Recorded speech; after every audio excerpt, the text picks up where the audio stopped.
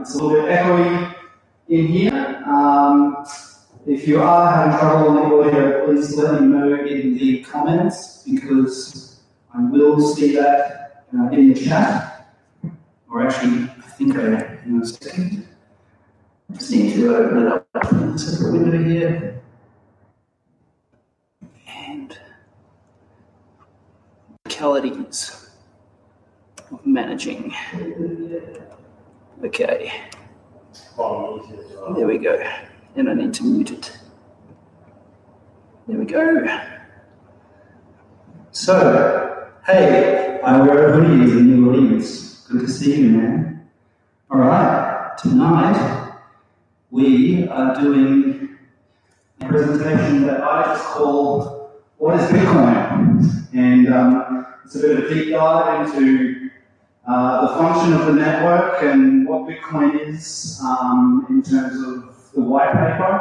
And so, yeah, I hope you all learn something from it. And I'm going to go through the presentation because it is reasonably long, and then we can have some Q&A at the end. So, and we'll take questions from the live audience that we have here, which is currently just Joe, and from anybody who is watching through the internet. So, yeah, firstly, a bit about me. My name is Brendan Lee.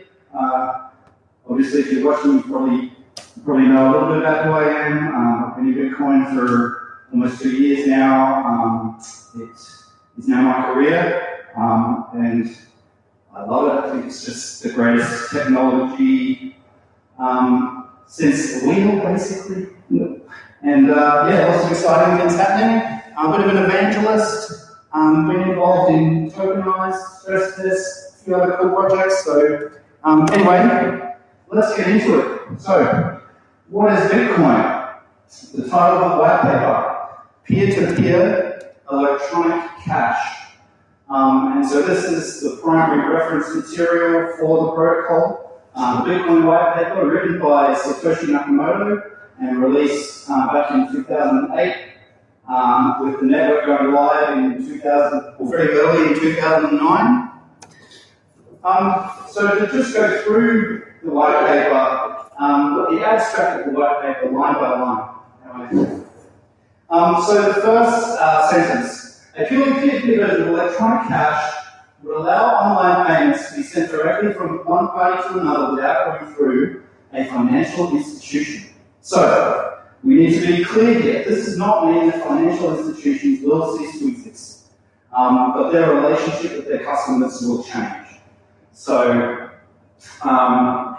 what peer-to-peer means in this context is that when I create a transaction, I create the entire transaction myself using my wallet, and I determine to whom I'm going to send that money, and then I send that transaction onto the network. And my only role in processing that transaction is creating a record of it on the ledger. So when I send money, I am literally sending it from me to you. So that is the peer-to-peer aspect of how Bitcoin works as money. It has a lot of other features. You can do very cool things within transactions, just scratching the surface. We have multi-signature account capabilities. We can also put time locks onto money so that you can send money onto the networks in such a way that it can't be spent until a certain time or date. And there is a very rich scripting language which is based on an older language called Forth, which you can use to do very diverse things with Bitcoin. And basically, it's been shown now that the language and the use of Bitcoin as like a memory ticker provides a true complete environment for you to build applications within that language. And so what we're going to see is that the speed, the low cost, and the ease of use of Bitcoin is going to make entirely new classes of financial services and all kinds of different services to be enabled and to be deployed and then to be used by billions of people all over the world. And we're starting to see that already. We can get into some of that a bit later. So the next line of the white paper abstract Digital signatures provide part of the solution. But the main benefits are lost if a trusted third party is required to prevent double spending. We propose a solution to the double spending problem by using a P2P network. So the Bitcoin network is comprised of numerous layers, and each layer is populated by different parts or different users of the network. Each use separate classes of infrastructure and interact with the network and with the blockchain in different ways. So at the base, you have the core mining layer. So that is mining nodes who are collecting transactions, mining blocks, serving that data back up to other peers on the network. You then have the commerce and blockchain services layer. So that can be, things like explorers or large commerce environments processing many thousands or millions of transactions themselves. Custodial layer, where you might have financial institutions who are holding money for customers in time lock or multi-signature transaction types, as we discussed before, and then the user layer, which is really us using the network with our wallets and with all of the applications that we interact on the network with. And so really what's important to understand is that all of the users of the network are considered peers. So, and that any peer can talk to or not talk to any other peer on the network, regardless of what layer they're at. So I can talk to a miner, and a miner can talk back to me. As a user, I can talk to the custodial layer. Custodial layer can talk to miners. There really is that freedom of connectivity within that infrastructure. So, now, the network timestamps transactions by hashing them into an ongoing chain of hash-based proof of work, forming a record that cannot be changed without redoing the proof of work. The longest chain not only serves as proof of the sequence of events witnessed, but proof that it came from the largest pool of CPU power. So, what that means is that blocks are hashed into a Merkle tree structure that provides a secure evidence. I'm just getting some feedback on the mic, so I'm trying to hold it down low enough. I hope that sound is coming through. Let me just check the comments. Yes. Okay, sorry guys. Just getting back into it. Back. So, what that means is, blocks are hashed using a Merkle tree provides secure evidence that the transactions in the block are valid. So basically, a miner takes each transaction that is sent onto the network, validates that the key spending the money owns the money, and that the transaction they are using to spend that money is valid. They then take all of those transactions in aggregate and produce what's called a block template. So a block template is hashes of all of these transactions joined together in the order basically in which they're received from the network. And miners are free to order these transactions in any way they like, but most will just order them in the way that they see them. And the clients today are written such that as transactions come in, they're just appended to the block. And so what miners do is create a template and then try to solve a mathematical puzzle that will award them the block. So when a miner finds a block, they get to award themselves both a block reward and some coins and any fees that are attached to transactions. And we'll get into that a little bit later on. So when there are disagreements about which block was first, what happens is there is basically almost a fight between hash powers. So if two miners find different blocks almost simultaneously, and one miner gets his block to 30% of the rest of the network, and the other miner gets his block to 70% of the rest of the network, then the miner who reached 70% of the network first has a 70% chance of being allowed to keep their money.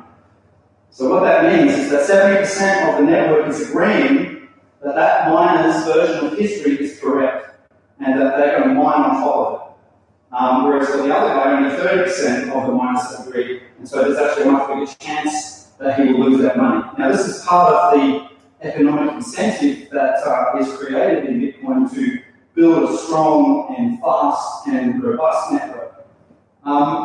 So when miners do that proof of work, they are basically taking those transactions, wrapping them into a mathematical block. This block is very easy to check. So when a block is found, basically a small amount of data, much smaller than the actual block of transactions itself, is sent around to all the other miners that says, I found a block, these are the transactions that are in it, this is the order that they're in, and this is the work that I did to find that block. And other miners can check that work very quickly and very simply. But it's currently impossible to fake that work, so there's no means for someone to generate a valid proof of work without actually doing the work. So it means that miners are basically incentivized to be honest. If you create a malicious block that has invalid transactions in it, you still have to do the work to create a valid block. So over time, the block becomes harder to create as the network adjusts the difficulty. So what happens is, as more hash power piles into the network to fight for those rewards, the network adjusts the difficulty of that problem to maintain the discovery rate of 10 minutes per block. And that is really one of the core elements of the stability of Bitcoin. And it provides for a real mechanism to strengthen the network over time without changing the way it operates. And so that ever-increasing difficulty is something that we can rely on. We can look at that as a strong measure of the security of the network at any time. And when there is, what we say is that there's really no contention over a block's place in the chain after about 6 more blocks have been found. And so we generally say once 6 blocks have been found, that block and all the transactions that are in it can be considered immutable. And so that's one thing about Bitcoin is that it is an immutable chain of transactions. So the next line, as long as the majority of CPU power is controlled by nodes that are not cooperating to attack the network, they will generate the longest chain and outpace attackers. So miners use a set of consensus rules to determine if a block is valid or not. So they agree on these rules using hash power. So if miners want to accept a certain set of rules, they will begin mining blocks that conform to those rules. So miners have free choice whether or not to accept a transaction or a block. So basically, the network itself is determined freely by the largest pool of CPU power. So this leads to a distributed network based on secure facilities which has a high demand for energy and infrastructure. So what you end up with is miners will follow the honest chain. They're incentivized to remain honest. It's very difficult for miners to create malicious blocks, malicious transactions, anything like that, and they're not going to make any money by doing so. And miners are really in this to make money. So, these facilities that they build, they use a lot of energy. They have extremely high connectivity, very fast networks, and these require operation, so they have to be maintained. They need to be planned, and they need to be protected. And this is all part of the work that miners do to build the Bitcoin network. So the network itself requires minimal structure. Messages are broadcast on a best effort basis, and nodes can leave and rejoin the network at will, accepting the longest proof of work chain as proof of what happened while they were gone. So, what that says, miners can join or leave the network at any time. So, if a facility goes offline, what that essentially means is that the hash power that is attributed to that facility also goes offline. So until it comes back online, You may have a period where it takes slightly longer on average for the network to find a block. The network itself is resilient to that kind of thing happening. So every node broadcasts all of the transactions that it sees to the rest of the network, and we'll provide them blockchain data on request. So when a node comes back onto the network, they just go to the other nodes that are out there and say, what's the latest block that you're mining on? Okay, I need the 10 previous blocks and all the transactions that are in them, and they send themselves back to whatever the network is up to and start working.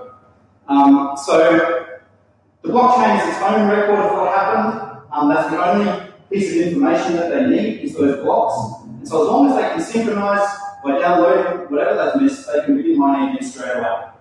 Miners are not altruistic. They're not doing this, they're not spending their own money there. Well, they are spending their own money, but they're not doing it out of any kind of goodwill. They are doing it to make more money. That's the whole name of this game. The incentives that Satoshi designed play on their greed to keep them honest. So, going back to the title of the white paper, so that's gone through the abstract.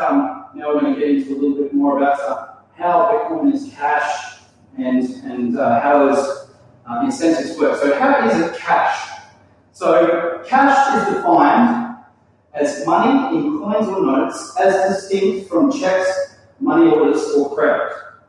So every Bitcoin transaction is created by taking signed notes that define the value of the coin they represent and paying them to one or many new coins. So when you build a transaction in Bitcoin, you take one or more than one coins that are in your wallet that you have the keys to control and sign them into a transaction and spend them out to new coins.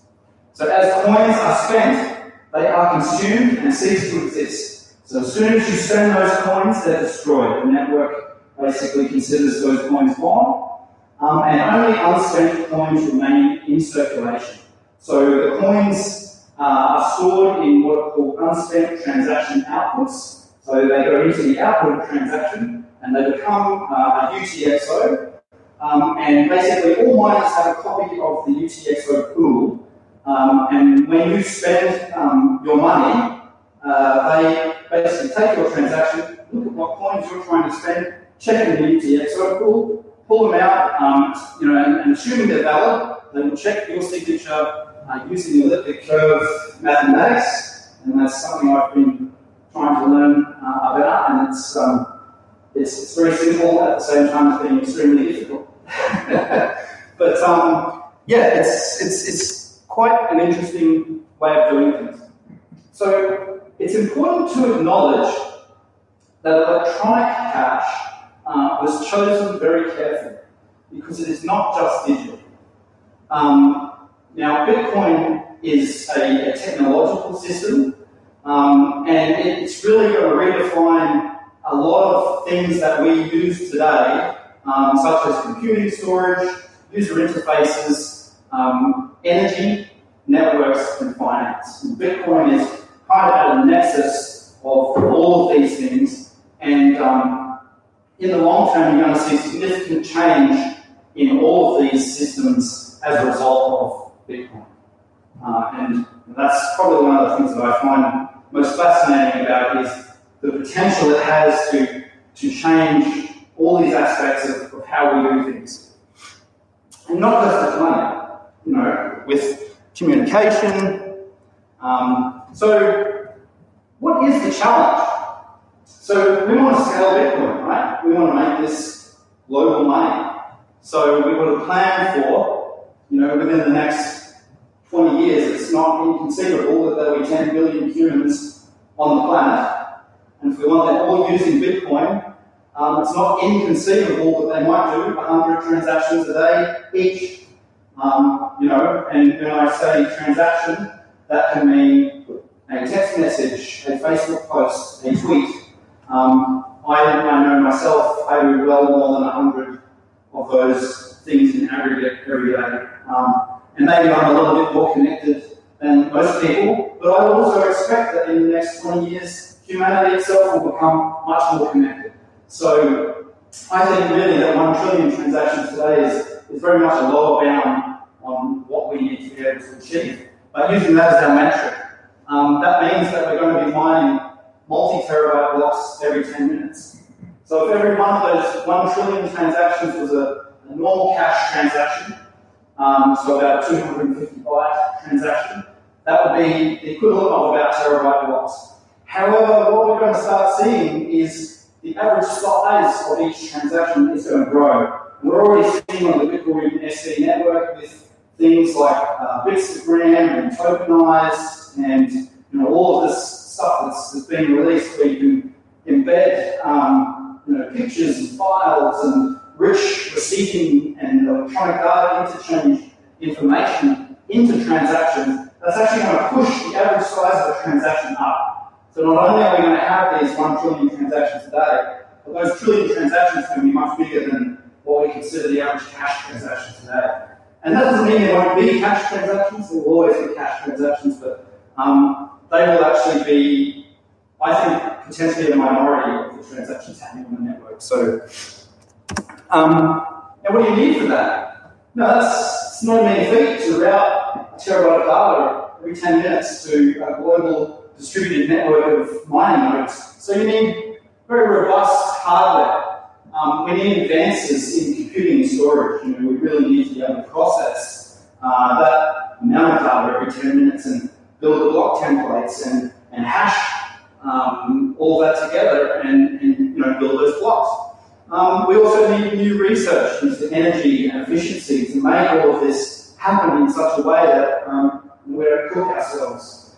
And I know that's one thing that a lot of people are scared about with regards to these cryptocurrencies and proof of work is the amount of energy that they use and things like that. But I think we can assuage most of those fears. So who's going to pay for all of this?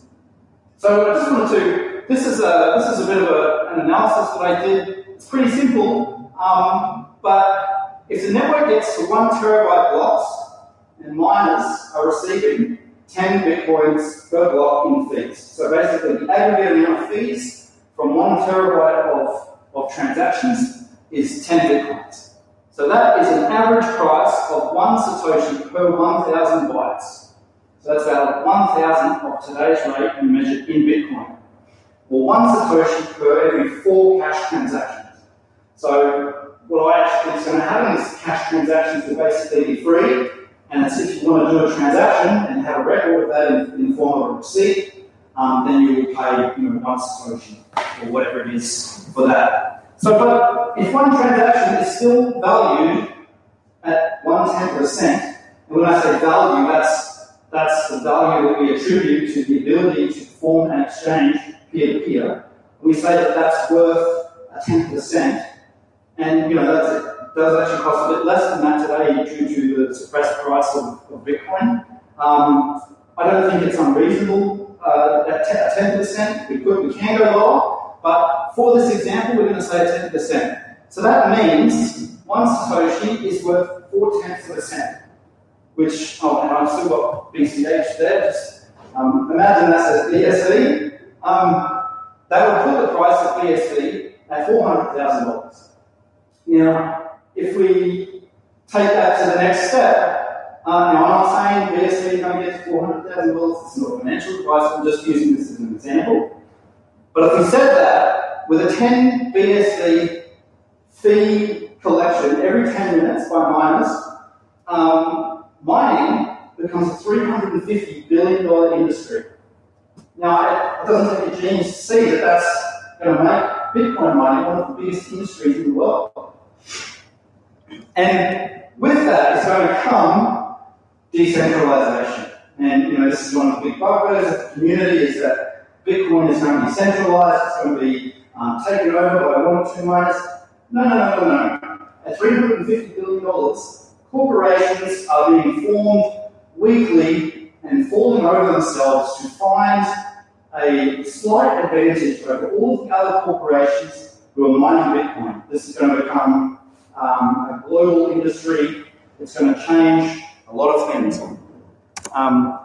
So I mean, who are these miners? And what is it that they're going to do for us? So adoption and use correlates very strongly to price. So as I just showed with that little demonstration, with a global cash network that's being used daily by billions of people, and with a low transactional cost, we still get a very high price of Bitcoin. So they're going to, in order to increase that reward, they're going to invest very heavily into the network to ensure that it doesn't matter how many people use it at any given moment, that everybody's transactions can get through, that everybody can use the network, that it's going to operate smoothly, it's going to work every single time. Miners are also going to incentivize users to adopt the network that they are mining. And we're already starting to see that happen. So we have wallets like Handcash and SendB that are really changing the way we see how crypto should work, and implementing features like handles and making it super easy to send and receive Bitcoin, but only on the BitcoinSV network. Now, make no mistake, these are miner-funded projects. Both of those companies get their money from miners. So that is miners incentivizing users to use the BitcoinSV network by bringing tools that make it the easiest Bitcoin to use, or the easiest network to use, I should say. Now, networks that fork the proof of work to get rid of miners, and we see this happening quite often. We saw it last year with Monero, there were a couple of other ones. I think it's been discussed inside of Ethereum. They severely weaken the value of their currency because it completely invalidates all of the work that the miners do. And the miners are the people who build the network. And if you chase them away by changing your hashing algorithm so that all of the money they've spent building ASIC miners and building their network is invalidated, they're going to leave. And that's basically what's happened. And when you lose those infrastructure providers, you will never be able to achieve scale. So it's important that miners be incentivized, not just to stay on the network and mine, but to build it and to always be improving that infrastructure. So, now I've mentioned a few times a mining reward. So I just want to go into a little bit what is that mining reward. So currently the network is largely funded by the minting of 12.5 new Bitcoins every block. So every 10 minutes when a block is found, the miner who found that block gets to award themselves 12.5 new coins plus whatever fees were in that block. And today the fees are pretty, infinitesimal. There's well less than 1 Bitcoin fees in each block. Now, but every 4 years, that block reward goes down by half. So in the first 4 years of Bitcoin, that block reward was actually 50 Bitcoins. Then it went down to 25. It's currently 12.5. And every 4 years, it's going to continue dropping by half until in about 2140, it actually goes to 0. And after 2140, there will be no new Bitcoins ever created on the network. So it will be just the supply that is generated, and that is just slightly less than 21 million Bitcoins. So the next halvening, so we use the term halvening to describe the moment at which the network reward drops by half. So the next halvening is early next year, and at that moment, the Bitcoin reward per block will drop to 6.25 Bitcoins. 4 years after that, it drops to 3 1/8, and so on and so forth, all the way up to 2140. So, as you can see, it's very important that Bitcoin transaction fees must replace that block reward.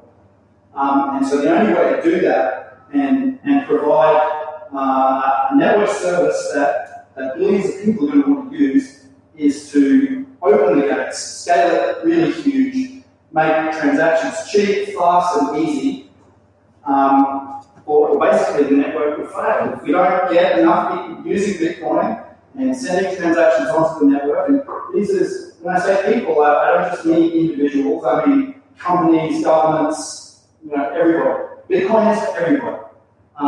But we need to get them using it in the next 5 years. So I wanted to get a little bit more into what is mining. And we did discuss that a little bit earlier. So miners, they compete to decipher a mathematical puzzle. This is called hashing. And winning miner wins the block reward and any fees. All miners check their work is correct before mining top of their block. And the competition between miners is to have the first seen block. So, like I was saying before, if two miners find blocks simultaneously or close to simultaneously, the goal is to have that block seen by the largest part of the network possible. So what that incentivizes is the formation of what is called a small world network. So a small world network is a network infrastructure where every miner is directly connected or very closely connected to every other miner. So ideally there would be less, I think currently on the network it's about 1.5 hops from yourself to 99% of the hash power on the network. Ideally, we want to get that down to sort of less than 1.3 hops. So basically, from your wallet to 99% of the hash power is like 1-2 hops done. So Bitcoin is a small world network. Miners invest in robust infrastructure. All miners try to connect directly to each other as much as possible. And actually, just going back to that previous slide, an interesting aspect of that is there's a law called Metcalfe's law, which is the law of connections on a network. And it states that in a network where everybody is connected to everybody else, it doesn't state that. From Metcalfe's law, you can assert that as more people come into the network, the number of connections goes up exponentially. So what that actually means in terms of mining is it does set an upper limit on the number of nodes that you can have inside that small world network, because only miners who can afford to build that infrastructure that connects them to the rest of the network will have the ability to actually create facilities and build the nodes that they need to. So that's just one interesting thing that sort of comes out of that. Can I ask? Sorry? Can I ask something? Sure. Yeah, when are the bitcoins actually, after the miner has distributed? So when a miner builds a block template, basically they take all of the transactions that they've seen up until that point, and they hash them together into a Merkle tree, and they build a block header. And actually, the first thing they do is they create what's called a Coinbase transaction. And Coinbase transaction is the last transaction before the block header. And inside that Coinbase transaction is where they create the new bitcoins and also award themselves any fees. So they basically do a triple entry accounting across every transaction in the block. And so when you create a transaction, so say I have a coin that's 10,000 satoshis, and I want to send you 5,000 satoshis, I create a transaction that takes my 10,000 satoshi coin, sends 5,000 satoshis to you, and sends 4,500 satoshis back to myself, and then just leaves the other 500 satoshis on the table. And so basically every transaction has that small amount of satoshis just left on the table. And what the miners do is when they create a Coinbase transaction, they scrape all of those amounts back together and award them to themselves. And so one of the responsibilities of the other miners when they validate that block is to make sure that that miner has done that addition correctly and that they're not rewarding themselves more bitcoins than were able to be collected in that block. Now, if a miner does that incorrectly and awards themselves less bitcoins or awards themselves less of a block reward, other miners will still consider that valid, and those bitcoins will become lost. And there are actually instances where bitcoins have been lost by miners incorrectly adding up the fees. Yeah. So, like you said before, if two miners find a block at the same time, Yeah. they both make those Coinbase transactions. No. So if two miners find a block simultaneously, those two blocks are different. And they both build on top of the same child block, or parent block, I should say. And so what needs to happen is that the network as a whole must agree on a single version of history. So it's up to those two miners to propagate their blocks to as much of the network as possible to have them hashing on top of their block. Because other miners will always hash on top of the block that they see first. When do they create that Coinbase transaction? So they create that before they start hashing. So they hash all of the transactions together, then they create the Coinbase transaction, then they create the block header. And so in the block header, they have a reference back to the block that they're building on top of. Then they have what's called a block header, which is basically the result of the Merkle tree hashing and hashing the Coinbase transaction. And then they try to solve, they have what's called a nonce. And so what they do is they select a new value for the nonce and resolve the puzzle. And if the nonce doesn't give them the right difficulty, they select the new nonce and then resolve the puzzle to try to find the block header. What they have to do is find a block header that's less than a certain amount. And so basically what they do is just billions of times a second, they replace that nonce with a new value and recalculate. And that's all of those hashing, those shoebox miners that you see, that's the only thing that they do. And so they don't even see the whole block. Literally all that they get sent to them is the block header, which is about 5 or 6 different pieces of information, and room for the nonce. And they just cycle through the numbers as quickly as they can. And as soon as they find the result that has the correct difficulty, they send that back to the node that gave them the work. So the node builds the template, it then sends the template out to all the ASICs. ASICs process the data. As soon as one finds a result, it sends it back to the node. The node checks it. If it's correct, it sends it back out to the network. And so the goal is to be the fastest at doing that. And when you find a block, it's no good if you find it and it takes a minute for you to send it out to everybody. You've got to get it out there in kind of milliseconds. Because they'll keep building. Because, everybody else is also trying to do exactly the same thing that you're trying to do. And if someone else finds a block, even a couple of seconds after you do, but they're faster than you at getting that information out to everybody else, they'll win the race to have most of the network mining on top of their solution, on top of their version of history. So history is decided by the strongest miners in aggregate. Does that answer the question? We can talk more about it later. Calculating these hashes uses a lot of energy. And so the difficulty changes to maintain the 10-minute block time. Currently in BitcoinSV, it changes with every single block. So every time a block is found, the difficulty is changed. That's a bit of a hangover from when it was Bitcoin Cash. They did that to, at one point, the block difficulty ended up being very low. And so basically all of the hash power came across the Bitcoin Cash network because it was very, very easy to find blocks and very, very easy to make a lot of money very quickly. And so they created what they call the emergency difficulty adjustment algorithm, which basically changes that difficulty every single block. In Bitcoin, BTC, the block difficulty changes every 2016 blocks, so that's roughly every 2 weeks, basically. And the plan with BitcoinSV is eventually to go back to that same algorithm. So the application of the energy to block making is what secures the chain. So the more energy spent hashing to create that solution that solves that difficult problem at higher difficulty makes it more difficult to attack the blockchain. So in order to, because you can't prove proof of work,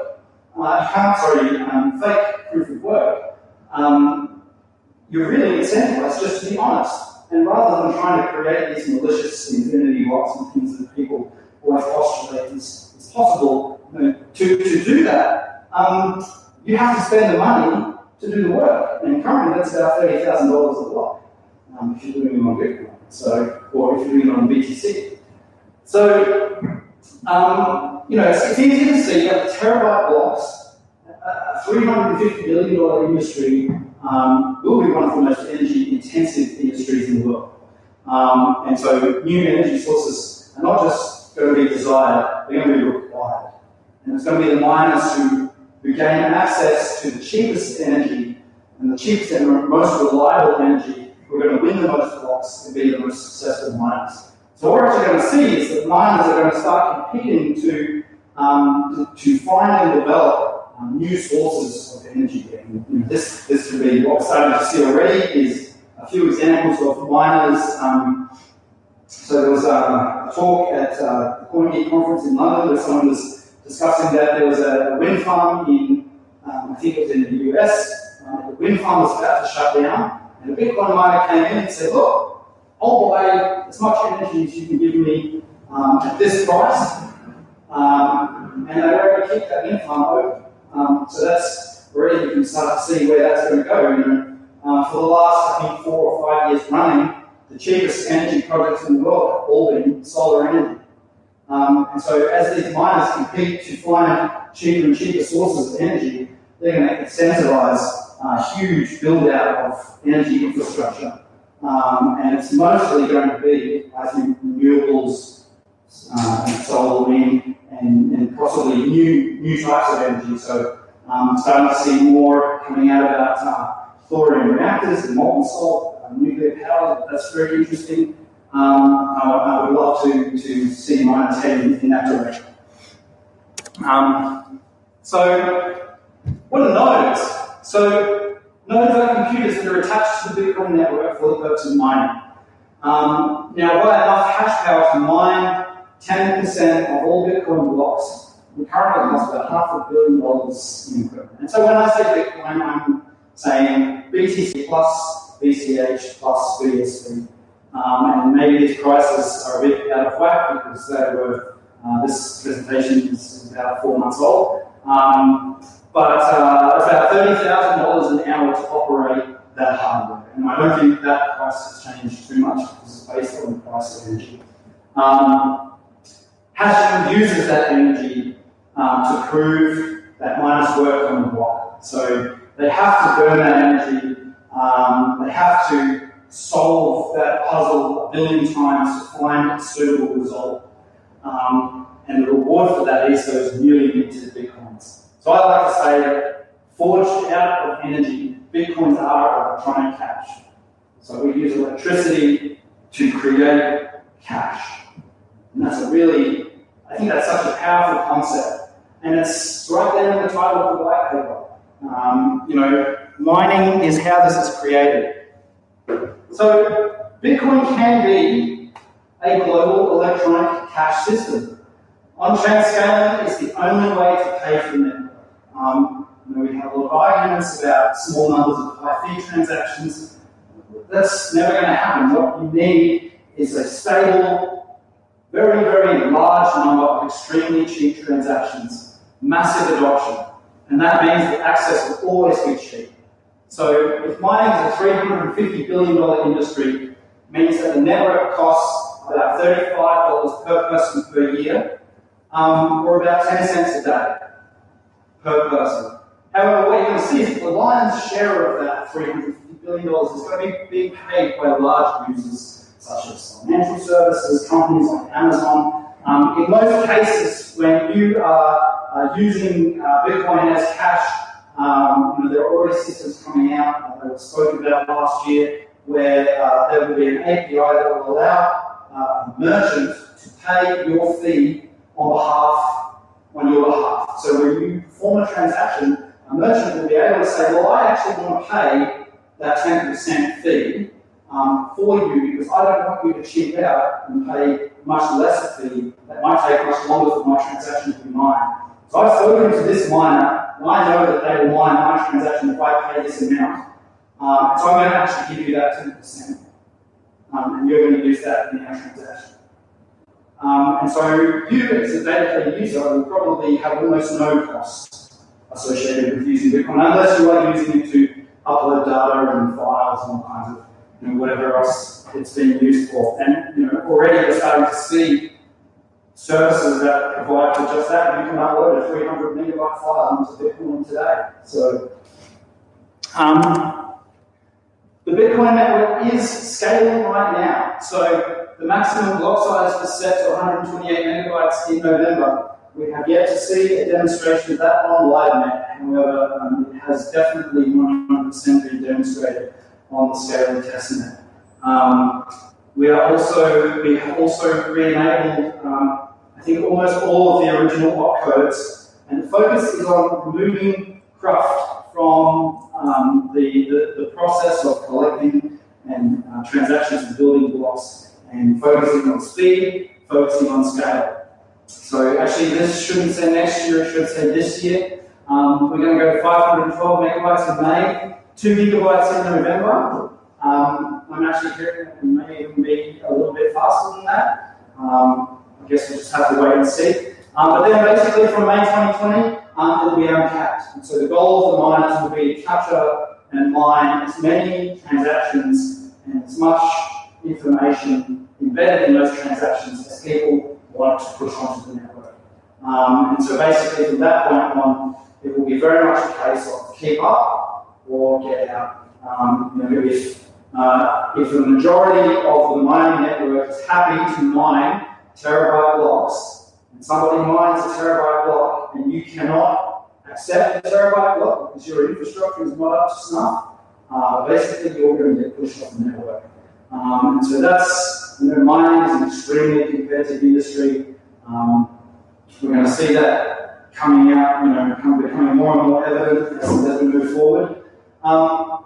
And just for some perspective, just one company like Amazon would need more space and more transactions than you can fit into a 32 megabyte block. So 32 megabytes is currently the limit on the Bitcoin Cash network. It was the network on the Bitcoin network. It was the limit on the Bitcoin network until November of last year. We now have 128 megabytes. And we need to shoot for the stars.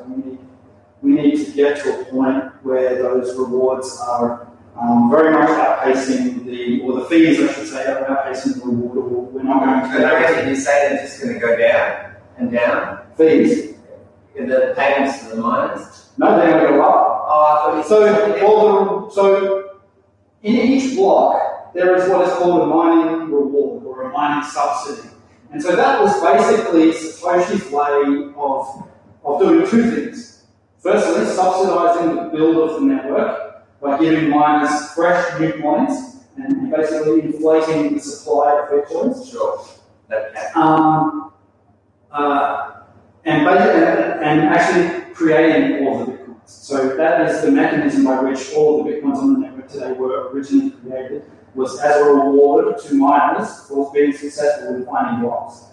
Now, because of the eventual cap at 21 million, we have those halvings. So those subsidies drop by half. So what we need to see is that the fees being collected by the network go up to replace that subsidy. And there will be the need for less miners too. Wow. Well, it's not going to be whether we need less miners or it's going to be how many miners does that amount of money incentivize to join the network and build the infrastructure that's needed. And so currently you have a lot of people who are like, oh, I've got my node, it runs in my house, but they're not actually doing anything to build the network. So they are literally just spending their own money, they're using their own bandwidth, but what are they actually providing to the network? If they disagree about a particular block, they have no power to do anything because they have no hash. They can't actually influence the direction of the network. And unless you are a hash-wielding miner, you basically have no say. So, I always say to people, if you have a node at home and it's not making you money, just turn it off because it's actually it's costing you money. It's not actually giving any benefit to the network. That's basically it. Okay.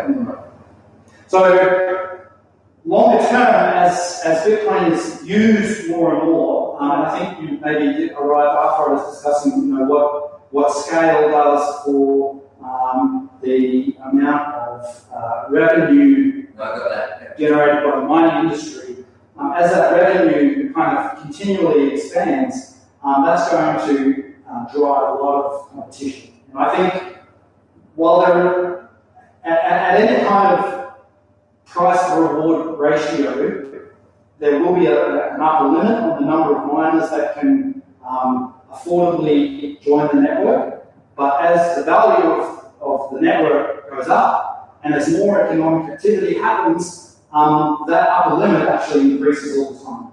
And so there's actually a bit of a function that happens there where you have like a natural culling of the miners who aren't doing so well, and a replacement of those miners with new miners. So as miners come into the network who may have found a cheaper energy source and can have a lower cost cash, or they've found a more efficient way of communicating with the rest of the network and gain a 1 or 2% cost advantage over these guys, well, they may even decide at that point, this new miner might decide, well, I'm not even going to connect to those guys because I can see that they're actually going to fall off the network. And it costs me this amount of money, and they're already mining less and less blocks. So I'm just going to leave them, and if they bring back their game, then maybe I'll connect to them. But I'm only going to connect to the top of the mining network. And top meaning the nodes who demonstrate that they're finding the most blocks. And so this is one of the things that Nchain has been working on. There's a technology called Miner ID, which is basically will give miners the ability to insert into the Coinbase transaction an identifier that doesn't necessarily identify who they are as a miner or anything about them, but you'll be able to go back through the blockchain and see, well, this block and this block and this block and this block were all mined on the same node. And so I can see that that node controls 5% of the hash power because they mine 5% of blocks. So I'm definitely going to connect to that node directly because they're a very powerful node. Sure. And so that's also good for wallets. One of the things that we hear about a lot is double spending problems, and people saying, oh, well, you can put a little civil node on the network, sees a transaction and sends another transaction and does this kind of stuff. If your wallet can directly connect to 99% of the hash power because it can identify the nodes by looking at the last 100 or so blocks and seeing what their IP addresses are, well, then you're very safe from double spend. So you basically, as soon as that transaction reaches 99% of the hash power, it's golden. It's never going to be double spend. Because if the 1% hash power did submit a block onto the network, that double spent that transaction, that 99% of the rest of the network has already seen, they're going to reject it. They're going to say that's actually a double spend. We the 99% have the valid transaction. You're trying to defraud somebody. You lose your coins. Oh yeah. So for that miner who's participating in a double spend attack and trying to defraud somebody, that becomes a very expensive exercise. And so this is where we see that the incentive is there to be honest. I have yet to see someone define a realistic scenario where dishonesty actually brings a financial benefit to a miner or a user of the network. Let's just get it done. They always lose financially. And so it's by playing on that greed and to keep them honest that we get the build of the network. We get this reliability and this very strong and robust financial system. And do they lose their coins by not being accepted? Yeah, so if they found a block, so that means that they've done the proof of work, they've spent the $30,000 that you have to spend to do the proof of work, to find a solution to the hash puzzle, and using a block template that has a fraudulent transaction in it, and they send that to everybody else. As soon as everybody else sees the fraudulent transaction, they're just going to say, no, this block is invalid. You're double spending. And not only will they lose those bitcoins, they lose their credibility. And so miners actually keep checks on each other, that ban each other. So if you are a node and you all of a sudden start spamming out lots of low-fee transactions or whatever it is, there's a bunch of different stuff that they're banning for. If you were submitting blocks that had fraudulent transactions in them, basically that's going to cause all of the other minds on the network to stop talking to you. And that ID just by IP address? I don't know precisely how it works, but I'm assuming that IP address has something to do with it, because you need to have means of contacting the miner. And that, because that is embedded into the block, that information is made available to anyone. So anybody who is using the network. So that can be, the slide that we had where we had the layers of the network, we had miners, we had commerce, we had custodial, we had users like you and me. That means that everybody can see who that node is, and that anybody can reach out to that node and ask for information. And if that's a 5% miner, you can be pretty certain that the information you get from them is going to be honest. But that's not the entire point of that. So the entire point of it, the point of it is that you very, very easily be able to get a collection of, say, 20 or 30 miners who represent collectively, 80-90% of the hash power on the network, and check whatever it is you're trying to check with them. And so if you are a merchant and you're checking that this person is not double spending you, and you pay their fee and you send their transaction on their behalf, now that doesn't mean that you're signing for them or anything. So their wallet signs the transaction and then they pull out their phone, they sign it, they give it to you, you send it onto the network. You send it to that 80% of the network. And if that 80% of the network responds to you and says, this isn't a double spend, it's a valid transaction, you can let them leave. Basically, you don't need to wait for that transaction to get into a block. How did you actually do it double once it's already open? How does that happen? I would have a clue about it. Basically, the idea is that, so if anyone didn't hear the questions, how is a double spend done? The idea of it is that at 2 points simultaneously, or nearly simultaneously, at 2 geographically distinct locations, you introduce transactions onto the network that spend the same coin. So if you remember when we were talking before, when you spend it, all of your money is held in coins, so unspent transaction outputs. You basically create 2 separate transactions that each spend the same coin, and you send one onto the network over there, and you send one onto the network over here. And so the idea of a double spend is that you walk into your merchant and you buy your coffee or whatever it is, and just before you make your transaction with the merchant, you introduce double spend on the other side of the world. Then you give the merchant the coffee transaction, and they send it onto the network, and at the moment the system might be there for them to check. So they would send that out onto the network, and they would straight away get a response from the network to say, yep, transaction received, and that's like a 0.5, basically. And then the idea is that the other transaction that you sent gets to more of the network than the one that you gave to the merchant. And so that whatever the percentage is that it gets to, so say the fraudulent transaction gets to 80% of the network, and the merchant's transaction only gets to 20% of the network, that means that you have an 80% chance of the other transaction being accepted into a block. So that's one of them gets paid. One of them gets paid regardless. Yeah. So there's still a 20% chance that the merchant still gets the money. Yeah. And in fact, if you mess up the timing and the merchant gets the transaction 80% of the network first, really the 20% transaction has very little hope of ever making onto the network. If they received all the confirmations, well, so this is for transactions where you're not waiting for the network to confirm it. So you're not waiting for 10 minutes. So you're going in, you're buying like a coffee and a biscuit, and paying that transaction and then leaving with the goods before, so you don't have to wait for 10 minutes.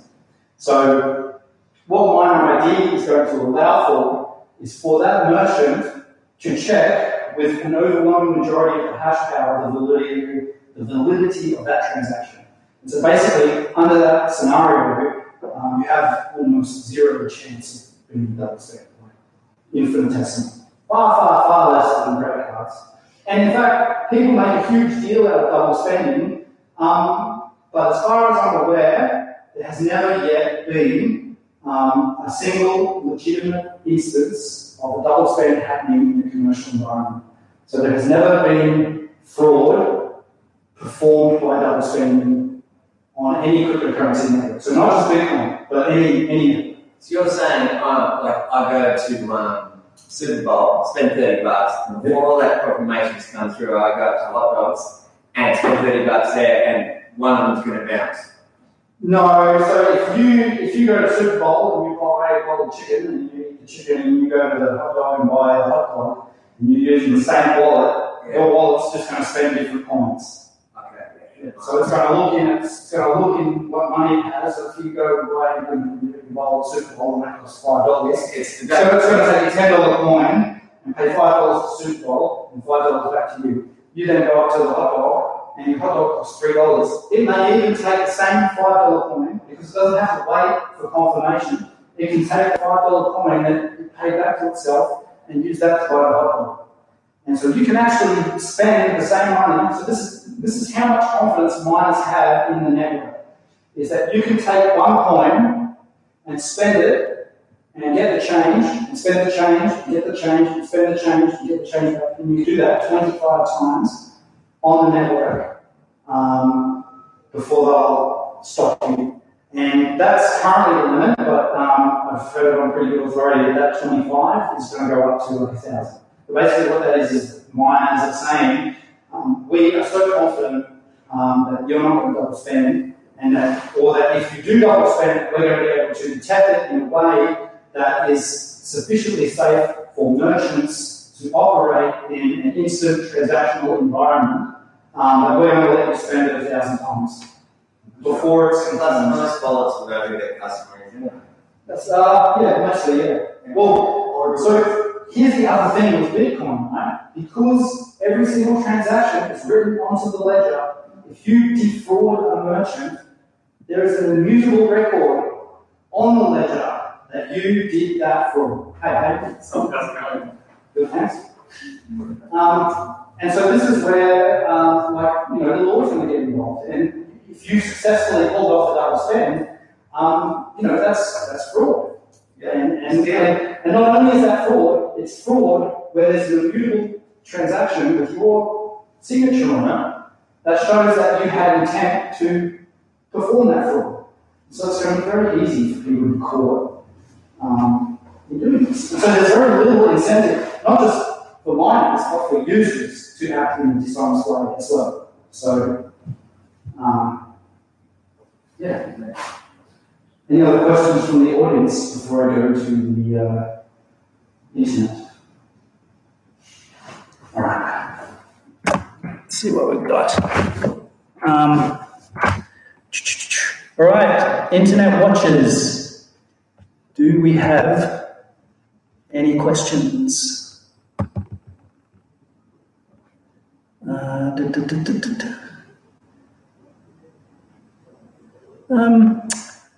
lot of chat in the troll box.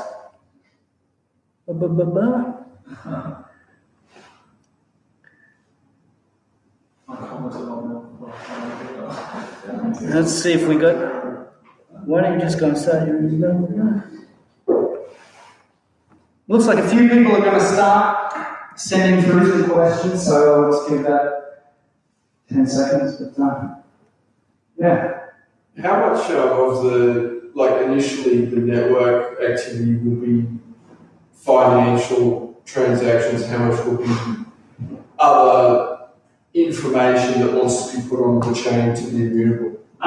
So at the moment, on BitcoinSV, the majority of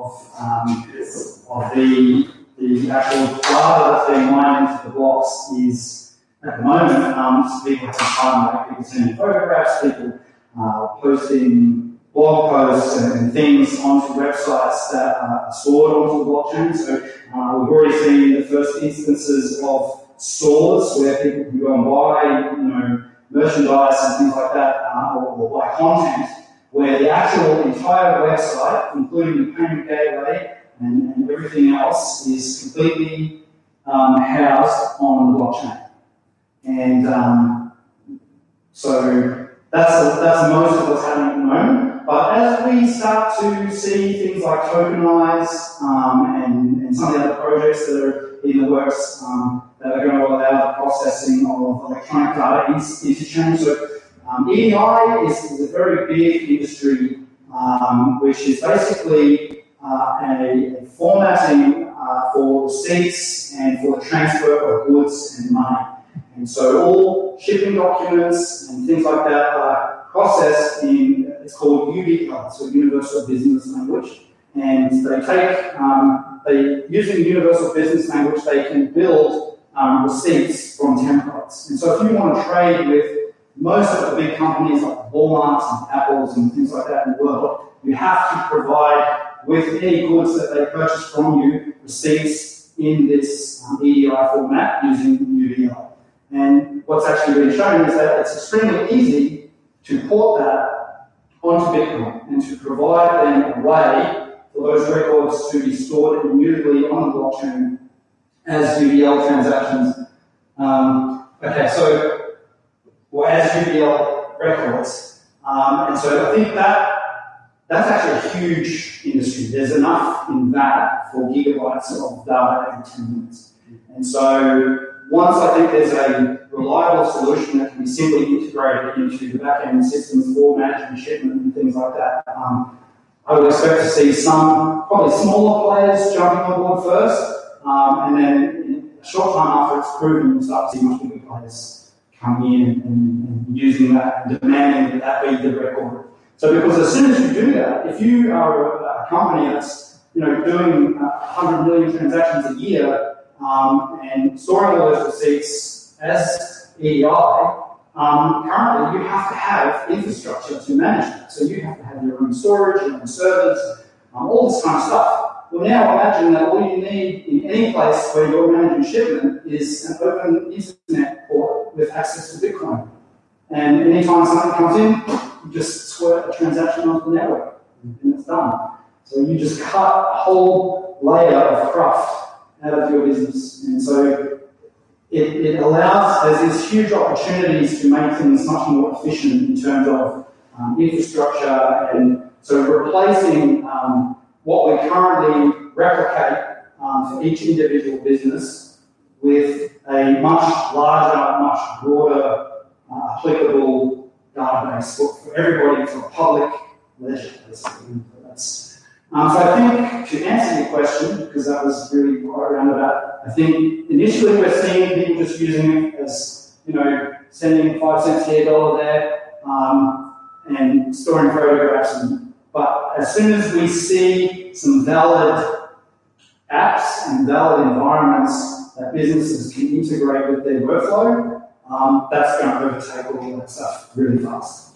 Yeah, so growth won't come from users wanting to exchange, wanting to use Bitcoin as cash. It will eventually, but for that to happen, you need also merchant support. Currently, BitcoinSV doesn't have that.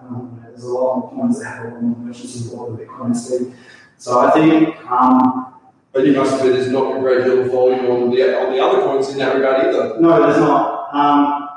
And I think, there could have been, but if the waters weren't so muddy, if we didn't have this kind of multi-crypto universe, or if you want to be a crypto-accepting merchant, you've got to have a portal that allows you to accept 20 or 30 different coins or whatever it is. I think if there was just one Bitcoin and it scaled and everybody was able to use it, I think you would be able to use it just about everywhere right now. But because it's become so convoluted for anybody to accept cryptocurrency, it's unfortunate. But I think that's going to come back eventually. And I think what you'll also see is much greater use of the Bitcoin network to tokenize fiat currencies. So for you to be able to go in and have like a card that it might even say Visa on the front, and you to swipe that card or tap that card, whatever it is. But for that transaction to be conducted on the Bitcoin network have the same properties as a Bitcoin transaction. So extremely difficult for it to be double spent, instant. So for the merchants, you have instant access to that money. So there's no third party, there's no accumulators, there's no banks involved in that transaction. So basically, when I tap that card, it goes straight to the merchant, they can spend that money straight away. Maybe as part of that transaction, it takes the GST instantaneously. There's all this kind of stuff that you can do. And so there's these efficiencies at kind of every layer that you can achieve by migrating services to Bitcoin. So it's not just the cash aspect, although that's very important, but it's building on top of money and using that money to move things more efficiently. So, yeah. All right. Sorry, everybody. I've been. How do I feel about 1 year from now? I feel very optimistic about 1 year from now. I think things are going to be very different, and I'm actually just going to sit down so that I don't have to bend over. Okay. Estimation for scale to allow YouTube on BSV, 2 gigabyte blocks, 10 gigabyte blocks. Way more than that. I think YouTube processes about, I think it's like 20 hours of content every second or every minute. So it's whatever a YouTube video is per second times like 1,000 times 10 minutes. So I think you're not going to see that until we get to, hundreds of petabyte blocks. I don't think that's, so maybe in 30 years or something like that. But what you are going to see is services that are YouTube-like, and I would love it if it was YouTube because they can kind of take it to the next level, but I would say they probably won't. They'll get overtaken by somebody else. It'll be services that are YouTube-like, which store the videos off-chain, but which then provide them to you for payment for micropayments. So that could be ad-supported micropayments, where you click on an ad and you get paid 2 cents to view the ad, and then you pay that 2 cents to provide a video, something like that. There's heaps of different models, and so this is part of the metanet, which I'm going to talk about next month, which allows for the encapsulation of Bitcoin transactions into the header of IPv6 packets. And so what you're going to be able to do is have IPv6 packets sent that contain content being delivered across the Bitcoin network, where the transaction pays for that content is embedded in the header. And so that's, I think, one of the most interesting aspects of the metanet. And so what it's going to allow for is a service like YouTube, where the videos themselves are not hosted on the blockchain, but where the delivery of that content relies on Bitcoin. And is handled through transactions on the Bitcoin network. So, is Calvin Air building power plants? I have no idea. You would have to ask Calvin Air. Given the recent US ruling that any blockchain node that sends a block containing illegal content can be prosecuted, what is your strategy to address this issue? Personally, I don't have a strategy. I have read that nodes holding illegal content will only be prosecuted if they serve that content to someone trying to view that content. So they are protected by common carrier laws, which is similar to an ISP. So basically it means that if you send illegal content over a link provided to you by your internet service provider, they can't be prosecuted on the basis of the material that you are sending over their network. And so Bitcoin miners are the same. Now, if you have a Bitcoin node and you are not a miner, that changes the outcome for you because you are not hosting that data as part of an operation that is providing the core Bitcoin service. So because you are not actively mining, that changes the part of the law that applies to you. And so you may be potentially liable. I'm not a lawyer and I don't fully know whole status of that yet, but I've heard that that is part of what's going to happen, part of how that's going to be handled. So as a miner, as an active hash wielding miner, finding blocks on the network, you're not liable for what people use the network for. But as someone posting a copy of the blockchain who's not mining, you are liable. And so you would be responsible for pruning any transactions that were considered illegal from your node and basically preventing anybody from accessing that information. So I hope that answers your question, Herman. Oh, and that's the other thing. When you do put illegal content onto the blockchain, you do that with a transaction that you sign digitally. And so there is an immutable record of the fact that you uploaded that content onto the blockchain. So don't think that the FBI is not going to care about that. They're going to, there's that immutable record. Most of the services that are being used at the moment to upload that content are working with law enforcement. So, tread with care.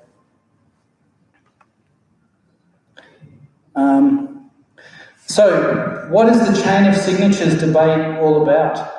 So this is a good one. So this, I'm sure most of you are familiar with SegWit, which is the technology that is introduced on the BTC network and also on Litecoin and a bunch of other coins. So what segregated witness does is, so when you create a transaction to send onto the Bitcoin network, basically what you do is you select the coins that you are going to spend, you build a transaction around them, so you say you want to send $10 to somebody, you get a coin that's worth $15 out of your wallet, and construct a transaction that sends $10 to that person, $5 back to you, and 10% to the miners. What you then have to do is sign that invite. And so by signing, what you actually do is you take your private key and construct a signature. And so the process to do that is actually not trivial. So basically, you have to take that whole transaction that you've constructed, hash it together into a single piece of data, and then using elliptic curve maths, basically create a hash structure, which is a signature. And I'm not going to go into how that's done because I don't 100% understand myself yet. But basically, that signature is something that is extremely simple to verify that it was created by the same private key that is the parent of the public key that is related to the coin being spent. So it's extremely easy to check that that private key created the signature, but it's impossible to go from that signature back to the private key. So what segregated witness does, so in a Bitcoin transaction on the BitcoinSV network, that signature is part of the transaction data. So when you send the transaction onto the network, it might be 250 bytes. 70 bytes of that is that signature. Now, in segregated witness, what they actually do is take that 70 byte signature out of the transaction to make the transaction itself 70 bytes smaller, so it goes down to, say, 180 bytes, and they take the signature, and they take all of the signatures from the whole block, and they put them into the Coinbase transaction. And so all of the SegWit transactions that are in the block have their signatures removed and have them placed into the Coinbase transaction as part of the data carrier element that's in there. Now the issue with that is that those coins, those unspent transaction outputs, no longer have that signature used to spend the coins attached to them. For a miner to check, they have to go to that unspent transaction output, then to the block header, then to the Coinbase transaction from the block in which that output was mined, and check that signature. But really, what happens is when those transactions are created, they're created as what's called anyone can spend. So the reality is the ones that really need to check. It just breaks the entire model of Bitcoin. It really changes Bitcoin from a chain of digital signatures to a bunch of coins without signatures in a memory bank that can be spent by anyone, but which miners prevent anyone from spending because they have a record of the signatures sorted elsewhere. So to me, it's really quite a very, very significant change to Bitcoin. And if the price of preventing that from getting onto the Bitcoin network was to fork and leave the BTC core network to do that themselves, then it was a price that I'm unhappy to pay, because it really destroys the cash, destroys the fungibility of Bitcoin. So because now you actually have two different kinds of Bitcoin on the BTC network. You have non-SegWit Bitcoins and SegWit Bitcoins. So you have coins that still have intact that chain of digital signatures, and you have coins that have now lost that chain. And once you spend a coin into a SegWit address, you can never send it back into a normal Bitcoin address. It must remain SegWit forever. And so as more and more of the network becomes SegWit coins, you're actually going to end up in a situation where they're just going to consume all the rest of the coins, because as each coin is spent, even if you have to mix one SegWit coin into the transaction, all of the outputs of that transaction have to be then SegWit coins. Okay. What's the next question?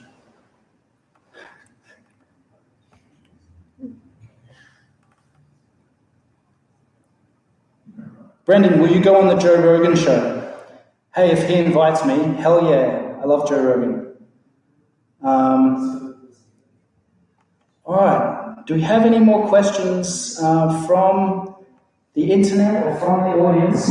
Because that's almost an hour and a half that we've been live. I'll give it another 4 minutes until 7:30, and then my call it an end. So if you have any further questions. Someone just saying they see CSW as a strategist and a tactician. I would say that's reasonably accurate. There's a lot of Sun Tzu in what he does. That award that he won recently. What's that? The award he won recently with the CEOs. Yes. What is that organisation? Is it international?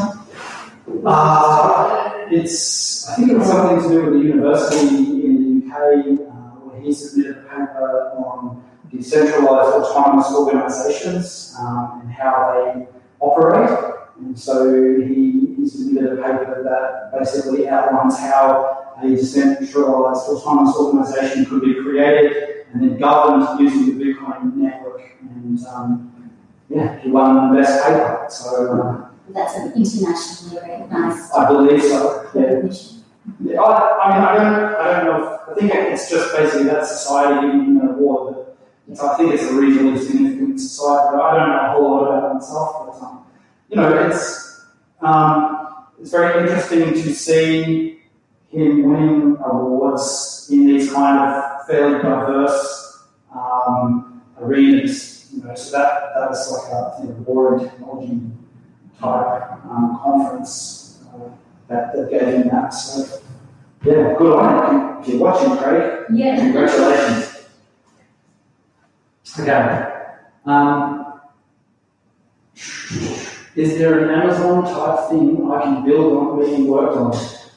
As far as I'm aware, no. So jump out there and build it. Bitcoin is as capitalist as it gets, so if you're first and you're the best, you're going to win. So get running. Will travel by bit find themselves in trouble pushing lightning? Well, that's pretty interesting, actually.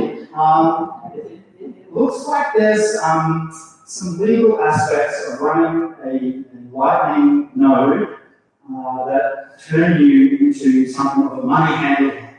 And so it will be down to whether Travel by Bit's partner, which I think is the Lunar Institution who created what's their wallet called? The Wallet of Satoshi. Wallet of Satoshi. Whether their channels, whether they have the proper registration and controls that they need to be registered as a money handler. So I don't know how the Australian law is going to handle it. So, yeah.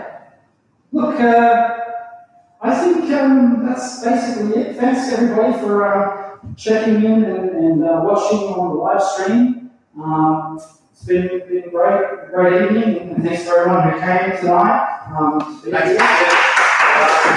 And I'll see you all next time.